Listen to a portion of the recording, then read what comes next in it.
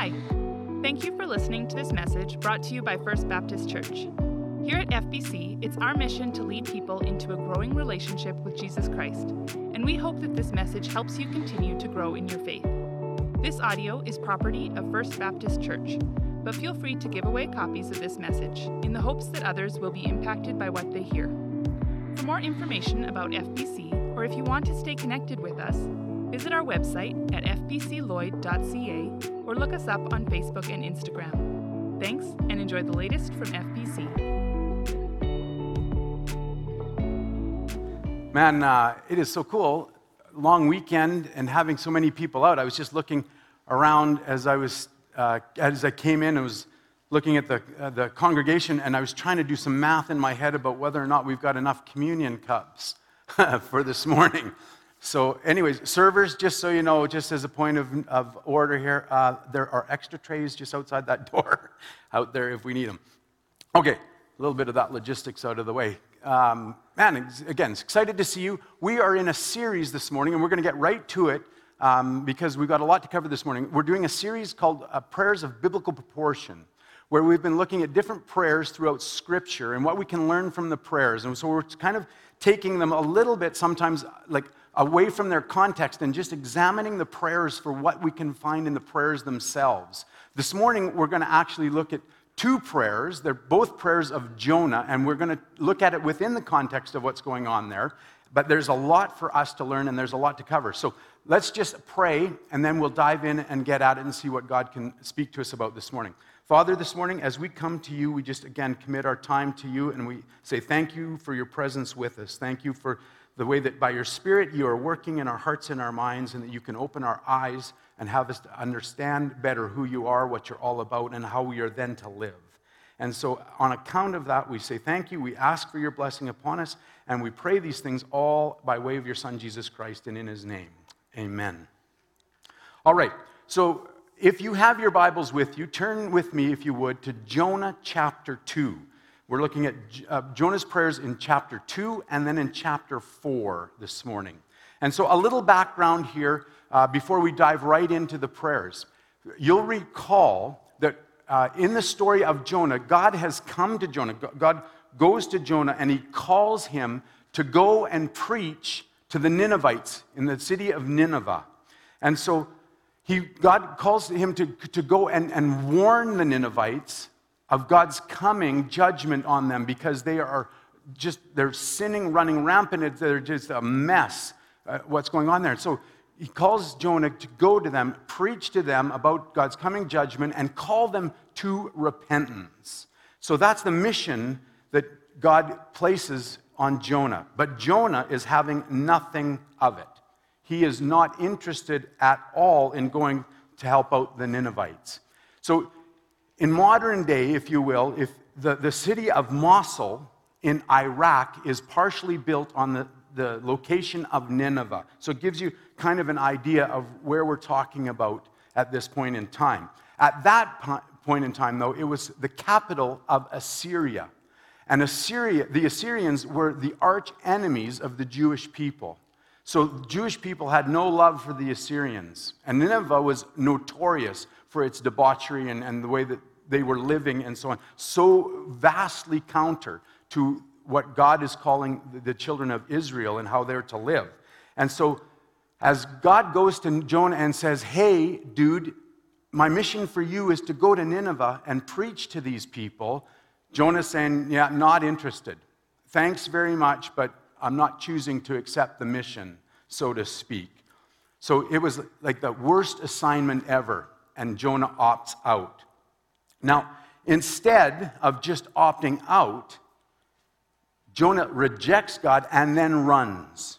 He heads out, takes off in the opposite direction, almost literally. He heads for Joppa, which is a city on the coast of the Mediterranean Sea, south of where he was his hometown, southwest, and he jumps on a ship in Joppa. It's a port city, and he heads for the city of Tarshish, which we understand is probably somewhere on the south coast of Portugal, Spain area. And so that's where he's headed. So he's, instead of going up to Nineveh, northeast, he's going down and west and running as far away, rejecting God and his mission, running away from it. And so as he gets on this boat in Joppa then, he heads out there on this boat heading for Tarshish, and God brings up a storm, and it's a serious storm. And so the captain and the sailors on the boat are freaking right out because their lives are in jeopardy. They anticipate that this could kill them. And so as they're convinced that they're about to die, they come to understand that Jonah is the cause of this. Jonah admits it. He says, yeah, I'm the reason that this is going on. I'm running from God right now, and God is dealing with me. He sent this storm to deal with me. It's kind of coming as a consequence of that. So Jonah tells them, the sailors, to throw him overboard. And if they throw him overboard out into the sea, then everything will calm down and the sea will be still and they'll be okay. And they finally relent to do this under some duress. They're a little bit afraid to accomplish this or to take that on because of what might happen to them and how his God might deal with them. But they decide to do it anyway, and so we're going to pick up the story right there. So we're going to start in Jonah chapter 1, verse 17, and then we're going to dive right into chapter 2, all the way through to verse 10. So if you've got your Bibles, grab them. If not, they'll be on the screen, and we'll take a look and see where we go from here. All right. Now the Lord provided a huge fish to swallow Jonah, and Jonah was in the belly of the fish 3 days and 3 nights. From inside the fish, Jonah prayed to the Lord his God. He said, "In my distress I called to the Lord, and he answered me. From deep in the realm of the dead I called for help, and you listened to my cry. You hurled me into the depths, into the very heart of the seas, and the currents swirled about me. All your waves and breakers swept over me. I said, I have been banished from your sight, yet I will look again toward your holy temple. And the engulfing waters threatened me. The deep surrounded me. Seaweed was wrapped around my head. To the roots of the mountains I sank down. The earth beneath barred me in forever. But you, Lord my God, brought my life up from the pit.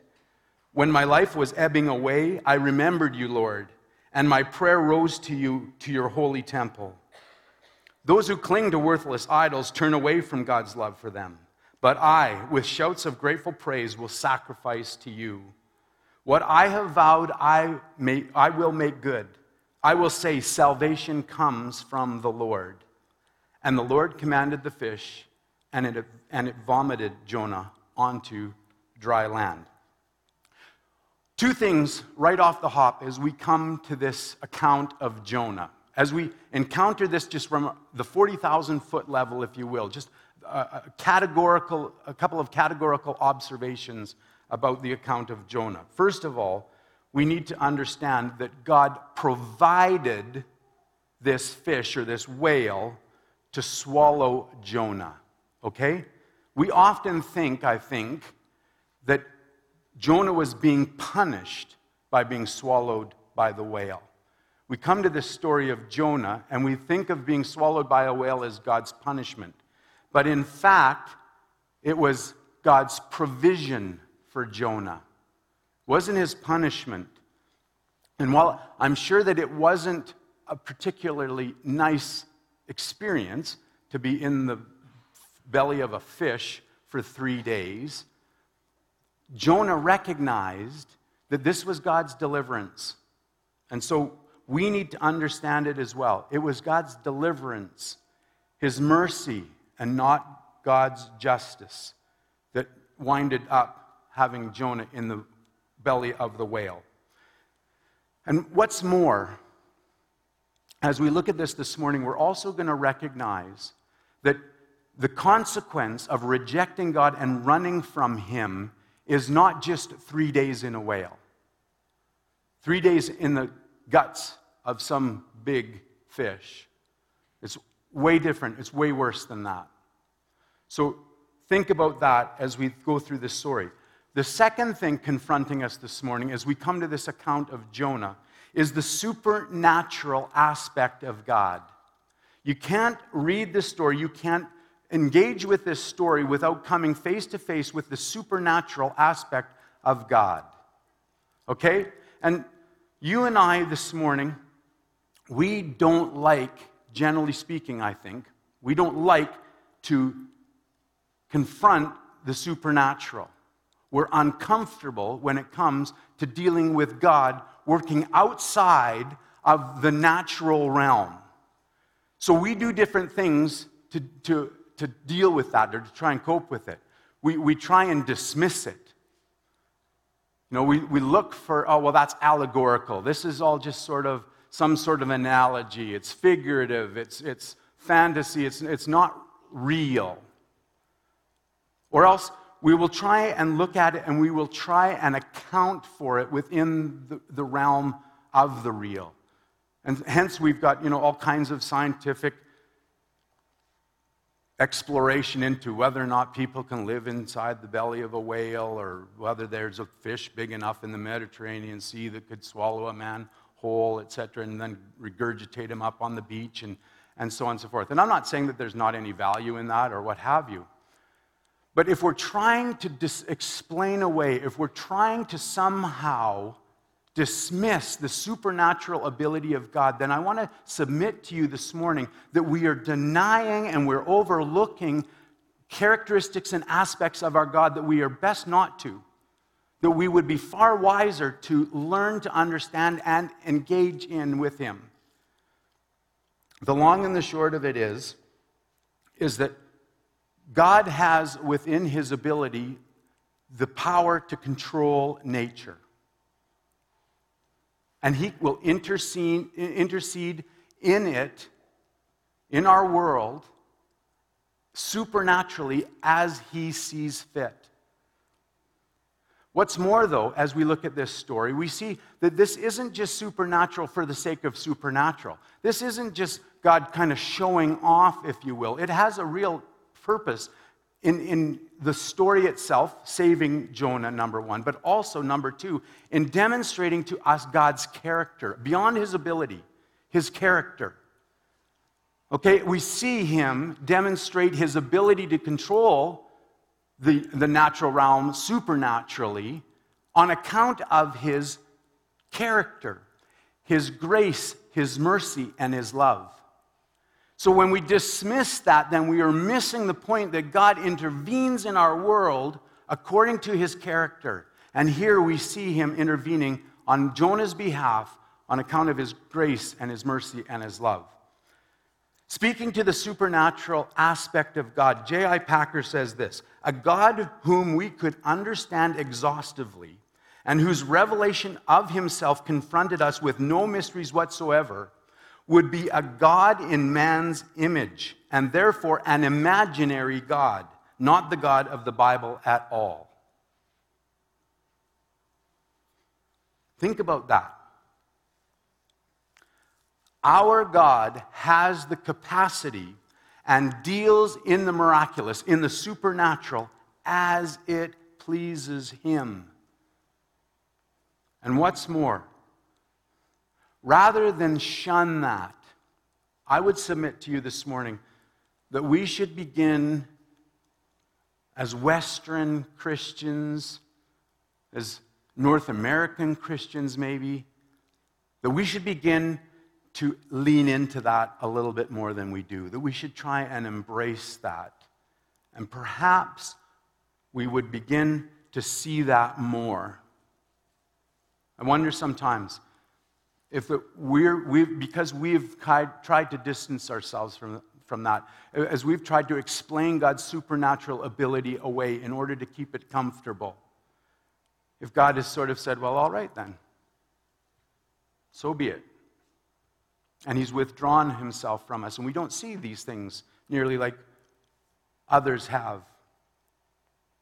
Or like He's willing to display Himself in other respects. Just some thoughts. Take them home. Consider them for what they're worth. Let's turn now specifically to the story, and we'll get down into some of the specifics of the account. Verse 1 to verse 2a. From inside the fish, Jonah prayed to the Lord his God. He said, "In my distress, I called to the Lord, and he answered me." Now, as we get into this, we got to be careful. We slow down a little bit because we tend to rush through this, and we miss some things, I think, oftentimes, or at least I do. And I'm going to pretend this morning that you guys are on my level, so sorry about that. I'm bringing you down to the lowest common denominator, me.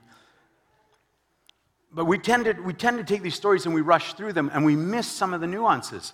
So note, for example, here, that Jonah begins his prayer speaking in the past tense. Okay? So he says that from inside the fish, Jonah prayed to the Lord, and he said, "In my distress, I called to the Lord, and he answered me." He's not answering me in the future. He answered me in the past. So as Jonah is speaking to us here, he's speaking to us from the standpoint of already being in the fish. Okay? He's in the fish.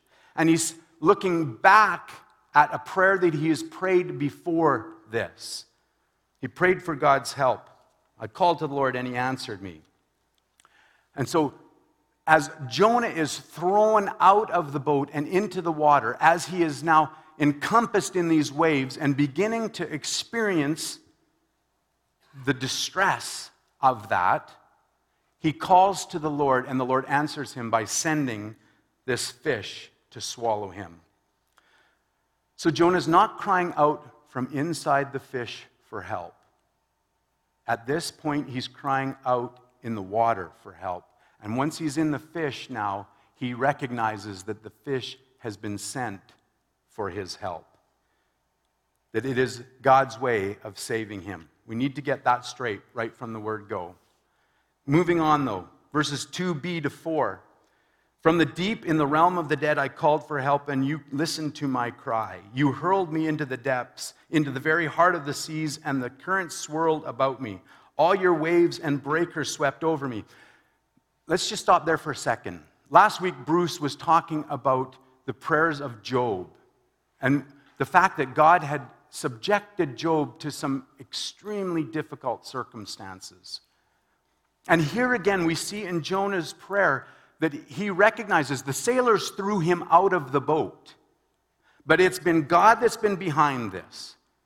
In his prayer, he attributes his problem, his distress to God. "You hurled me into the depths, into the very heart of the seas, and the currents swirled about me." Bruce did an amazing job last week of talking about how we deal with the difficult circumstances in our lives. If you didn't get that message, if you didn't see that message, then you really need to, and I'm not just blowing smoke here this morning. This isn't just an advertisement. You need to go back and listen to Bruce's message. Because in our lives, we are going to encounter distress.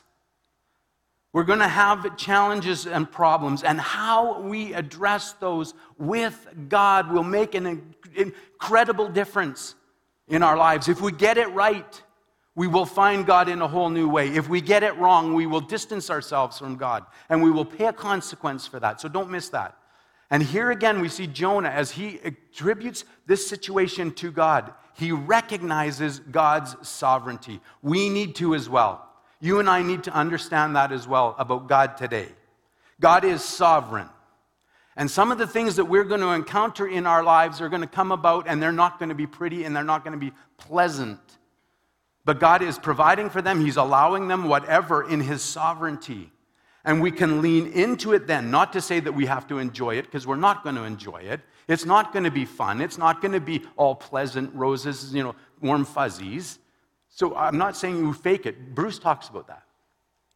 But let's lean into that and find God in it. So that, like Bruce's friend, we can come through to the end and say, I wouldn't choose to do it again. But I have to say that I know God better now, having been through this. And I'm closer to Him on account of this. All right, let's carry on. Verse 4, I said, I have been banished from your sight, yet I will look again towards your holy temple. Okay, two things. Oh, okay, let's go back to verse 1, or verse 2, the beginning of this section. I'm getting ahead of myself. When it says here in verse 2, from deep in the realm of the dead, the word that's being translated here is Sheol. Okay, and this is important to understand as well. So Jonah is saying from the deep, in the realm of the dead, from the gates of Sheol, if you will. Sheol was a place that the Hebrews understood to be where the wicked were sent to await their final judgment. Okay, so have that picture in mind as Jonah's speaking there. He's saying that from that spot, from the gates of Sheol, where you're sent, where the wicked are sent to await their final judgment, that's where he was. That he was at that point. That he had shunned God, that he had rejected God, that he was running away from God. And that's where he found himself, was on the verge of that. Okay? So, in the storm, in the midst of being tossed into this water and so on and so forth, Jonah comes quickly to recognize the consequence, if you will, of his choice of rejecting God. It isn't just a little spanking and 3 days purgatory in the whale. He's been banished from God. He's at the gates of Sheol.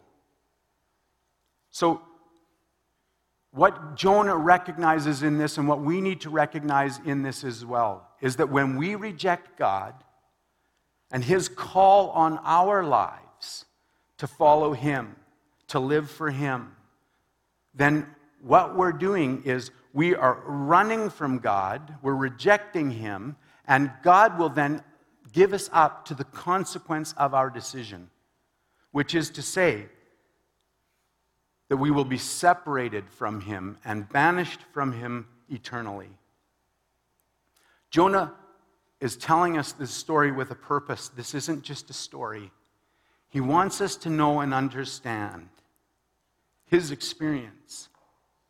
He's speaking to us out of his experience about what happens when we reject God. We need to understand that this morning. There's a consequence to rejecting God today.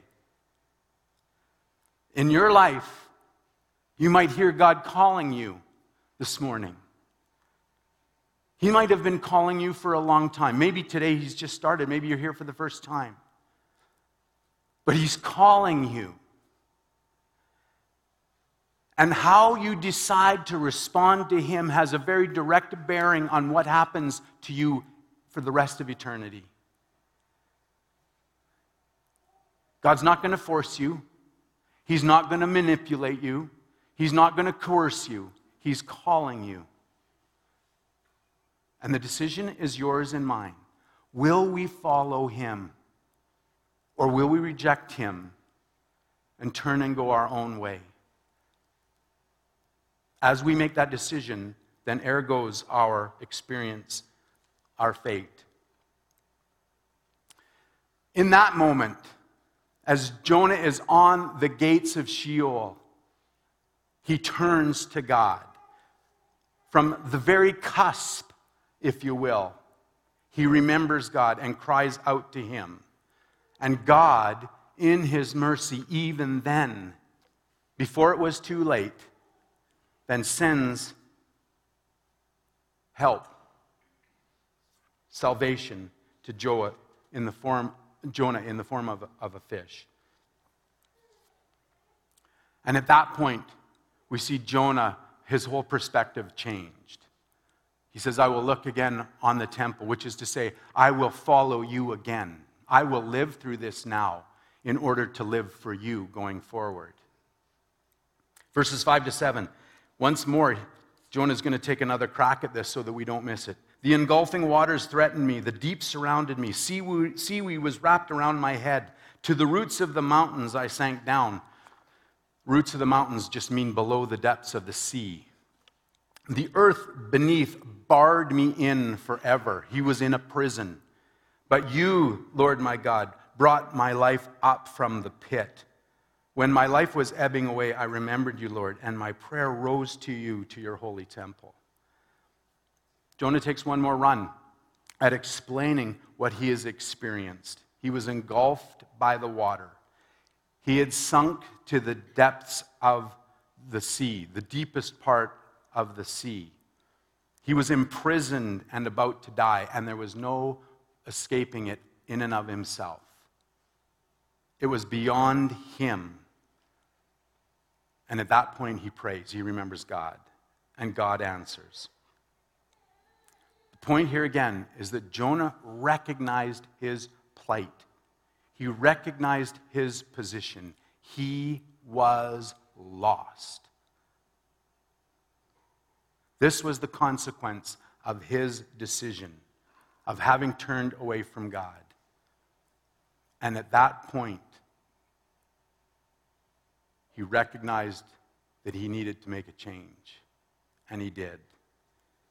As his life was ebbing away, he turned back to God, and God saves him. Verses 8 and 9 go on. And we see here Jonah offering some commentary now to us from that perspective going forward. He says, "Those who cling to worthless idols turn away from God's love for them. But I, with shouts of grateful praise, will sacrifice to you. What I have vowed, I will make good. I will say salvation comes from the Lord." Jonah's prayer ends noting the worthlessness of idols. He's offering us some insight into life now. He knows that he's been saved. And he's reflecting back, and he does some assessment. And he says, as we choose to follow these different things in our lives, these things other than God, as we pursue our own interests, as we pursue whatever it is that rings our bell, that we think is better than God, a better idea, a better plan, a better option, he says we find them to be worthless. They're idols. They're of no consequence. They're worthless to us. And there's a contrast here between Jonah's prayer as he's prayed to God and God has responded, and the sailor's prayer, which we see back in chapter 1, verse 5, where in the midst of the storm, as they're freaking out and as they're trying to appeal to their gods, it says they prayed to their gods, but nothing happened. There's a consequence here. There's a contrast here. Jonah is saying, hey, when we pursue our gods, when we pursue these worthless idols, nothing happens. It doesn't account to anything. We end up at the gates of Sheol and shortly thereafter in Sheol itself. But when we pray to God, when we turn to God, then we find salvation. Not just for the life hereafter, but in this life as well.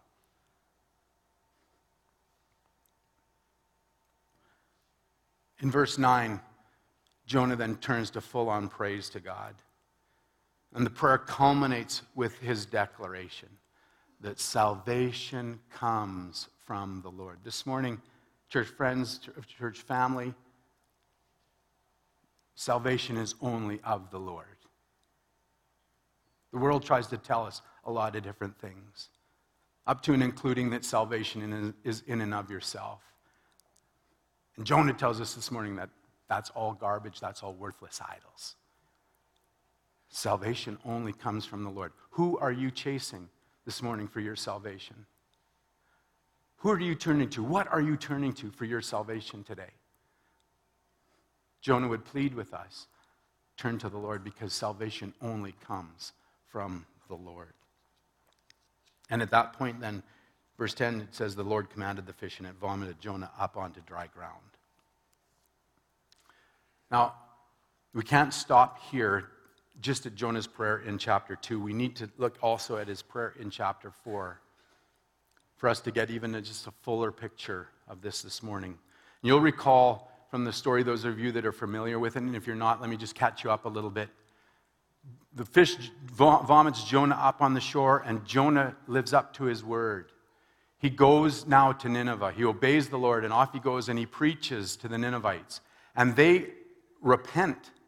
They come to the Lord. It's a phenomenal result, really. The king on down, there's just a mass wholesale change in these people's lives. And at that point, it evokes from Jonah unfortunately, those old sentiments that he had before about begrudging his enemies actually being saved by God. And so he's torqued about this. He's really ticked off. He just can't stomach the fact that God is showing these Ninevites the same mercy that he showed the children of Israel. And in fact, he's just shown Jonah personally himself. And so we'll pick it up there in Jonah 4 now, chapter 4, verses 2 and 3. And so Jonah prayed to the Lord, "Isn't this what I said, Lord, when I was still at home, when God had first come to him and said, 'I want you to go to preach to Nineveh,' and Jonah rejected it? Isn't this what I said, Lord, when I was still at home? That is what I tried to forestall by fleeing to Tarshish. I knew that you are a gracious God and a compassionate God, and slow to anger and abounding in love, a God who relents from sending calamity." He's ticked off that God has demonstrated his mercy and his love to these Ninevites. And so then he says, "Now God, take away my life, for it is better for me to die than to live." Wow. You know, Jonah throws this hissy fit that God has helped out these people. And we read this and we look at it and we shake our heads, right? Like, dude, like how obtuse do you have to be to recognize the hypocrisy of what you're doing right now? And we shake our heads. And we look down on Jonah. Shame, shame, Jonah. Shame, shame. God has just saved you, and now you're begrudging these poor Ninevites the same treatment from God. And we wonder how he can be so dense. But in that this morning, I can't help but think that we're indicting ourselves today in that attitude. Because again, if you're like me, and if I look at my life, far too often, I am so happy that God has saved me. But as I look at others, I think, well, they're just getting what they deserve. I look around, and rather than being worried and concerned for their eternal well-being, I am casting them down in my own judgment, just like Jonah. I look at my personal enemies, the people that tick me off, that seem to be upset with me or whatever, ticked off about me or whatever, and I think to myself, God, you just deal with them. That'll be fine. Thank you very much. Or I look at certain people groups out there that somehow have not measured up in my mind. And I think, well, you know, serves them right. Serves them right. I look at people in other socioeconomic classes, and I think, well, they're not worth it anyway. God, deal with them. Just handle that. And I write them off as unworthy.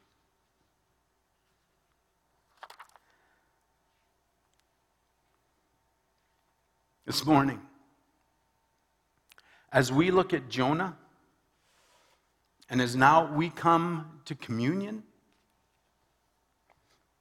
we see that salvation comes from the Lord. That he is sovereign, and that he wants none to perish. And he is about everyone having that option to find him and find his mercy and be saved from hell. As we come to communion,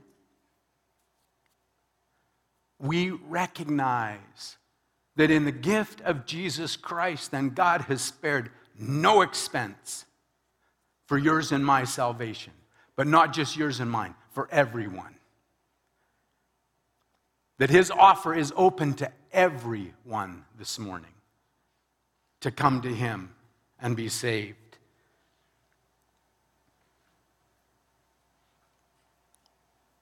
The question is, will you and I choose to place our faith in him?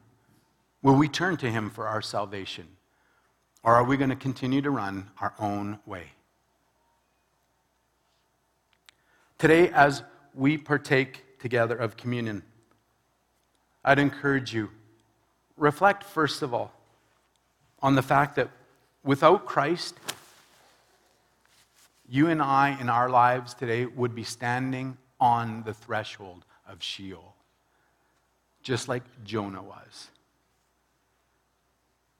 That we would be nigh unto an eternity in hell, separated from God. But with Christ and our lives ebbing away, we have an opportunity to be saved from that today. Through what God has done through his Son, that we have salvation today, and an eternity much different, the opportunity to be with God forever in heaven. But also this morning, as we consider communion, can I ask you, who is it in your life that God is calling you to go and talk to? Who is it in your sphere of influence that God is calling you to go and tell about his mercy and his grace so that they could repent and come to him, and we're ignoring? That we're not willing to go and talk to. Talk to God about that, in case there's someone that applies to in your world. I'm going to ask the ushers, the servers, to come forward.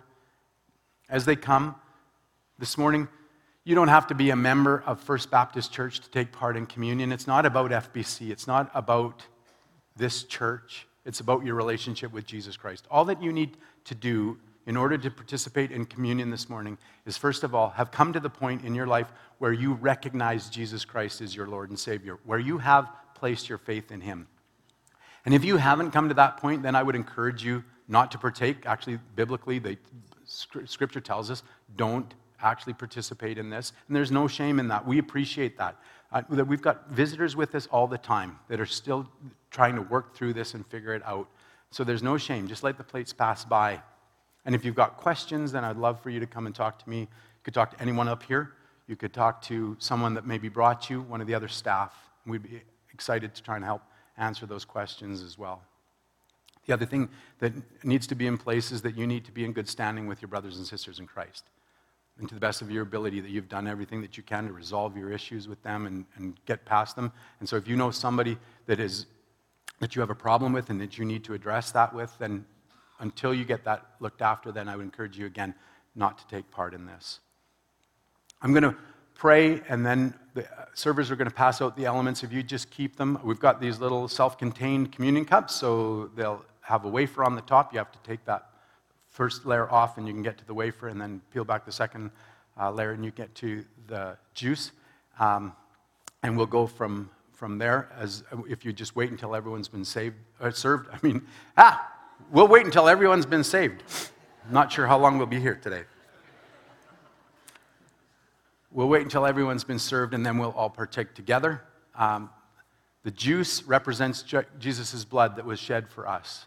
The wafer represents his body that was broken for us.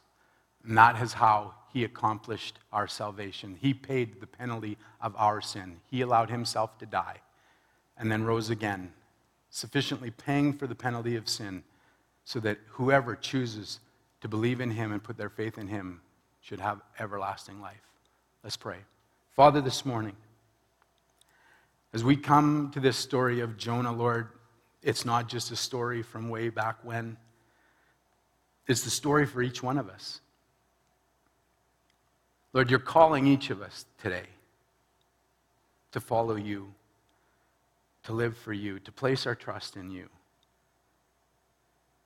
And so I would pray, God, that you would be with each of us as we consider that. For those that don't know you yet, that haven't come to that place where they've put their faith in you, that you would continue to demonstrate yourself to them, that you would call them, that you would make yourself real to them, that they would know that beyond a shadow of a doubt, and that they would come to that decision. For the rest of us that have placed our faith in you, that we would continue to pursue your call on our lives, that we would live for you more, that we would engage with you and accept the missions that you give us, that we would go out and we would speak to the world around us about who you are, what you've done, and why they need you as well. We thank you for the gift of your Son, Jesus Christ, and that through him we have salvation. Salvation does, in fact, come from you. Through him, we acknowledge that this morning, and we say thank you for that gift to us, so undeserved, for all of us so unworthy. So this morning, as we think of what you've done to accomplish that, I pray again that you would bless us to the furtherance of your kingdom, that you would help us to be your people, and that we would share that message to the world around us, that salvation is from you. For I ask this all now in Christ's name. Amen. Hopefully you can navigate these things. It's always like a bit of a challenge for me, one of those puzzles that I can't work. This wafer here, this little chip, is a token representing Christ's body that was broken for us. And the juice is his blood shed for us. Scripture, he's commanded to do this in remembrance of him. So let's eat and partake together.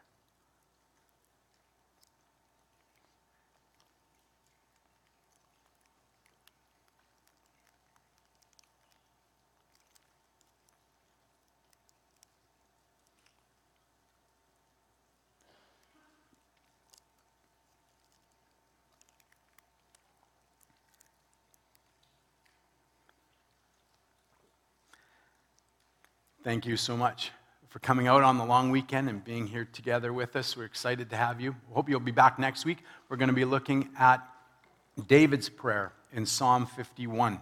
And it's going to be awesome. I've been working on that already. I'm excited about it and trust that you'll be here so we can learn again together from God. Have a great week.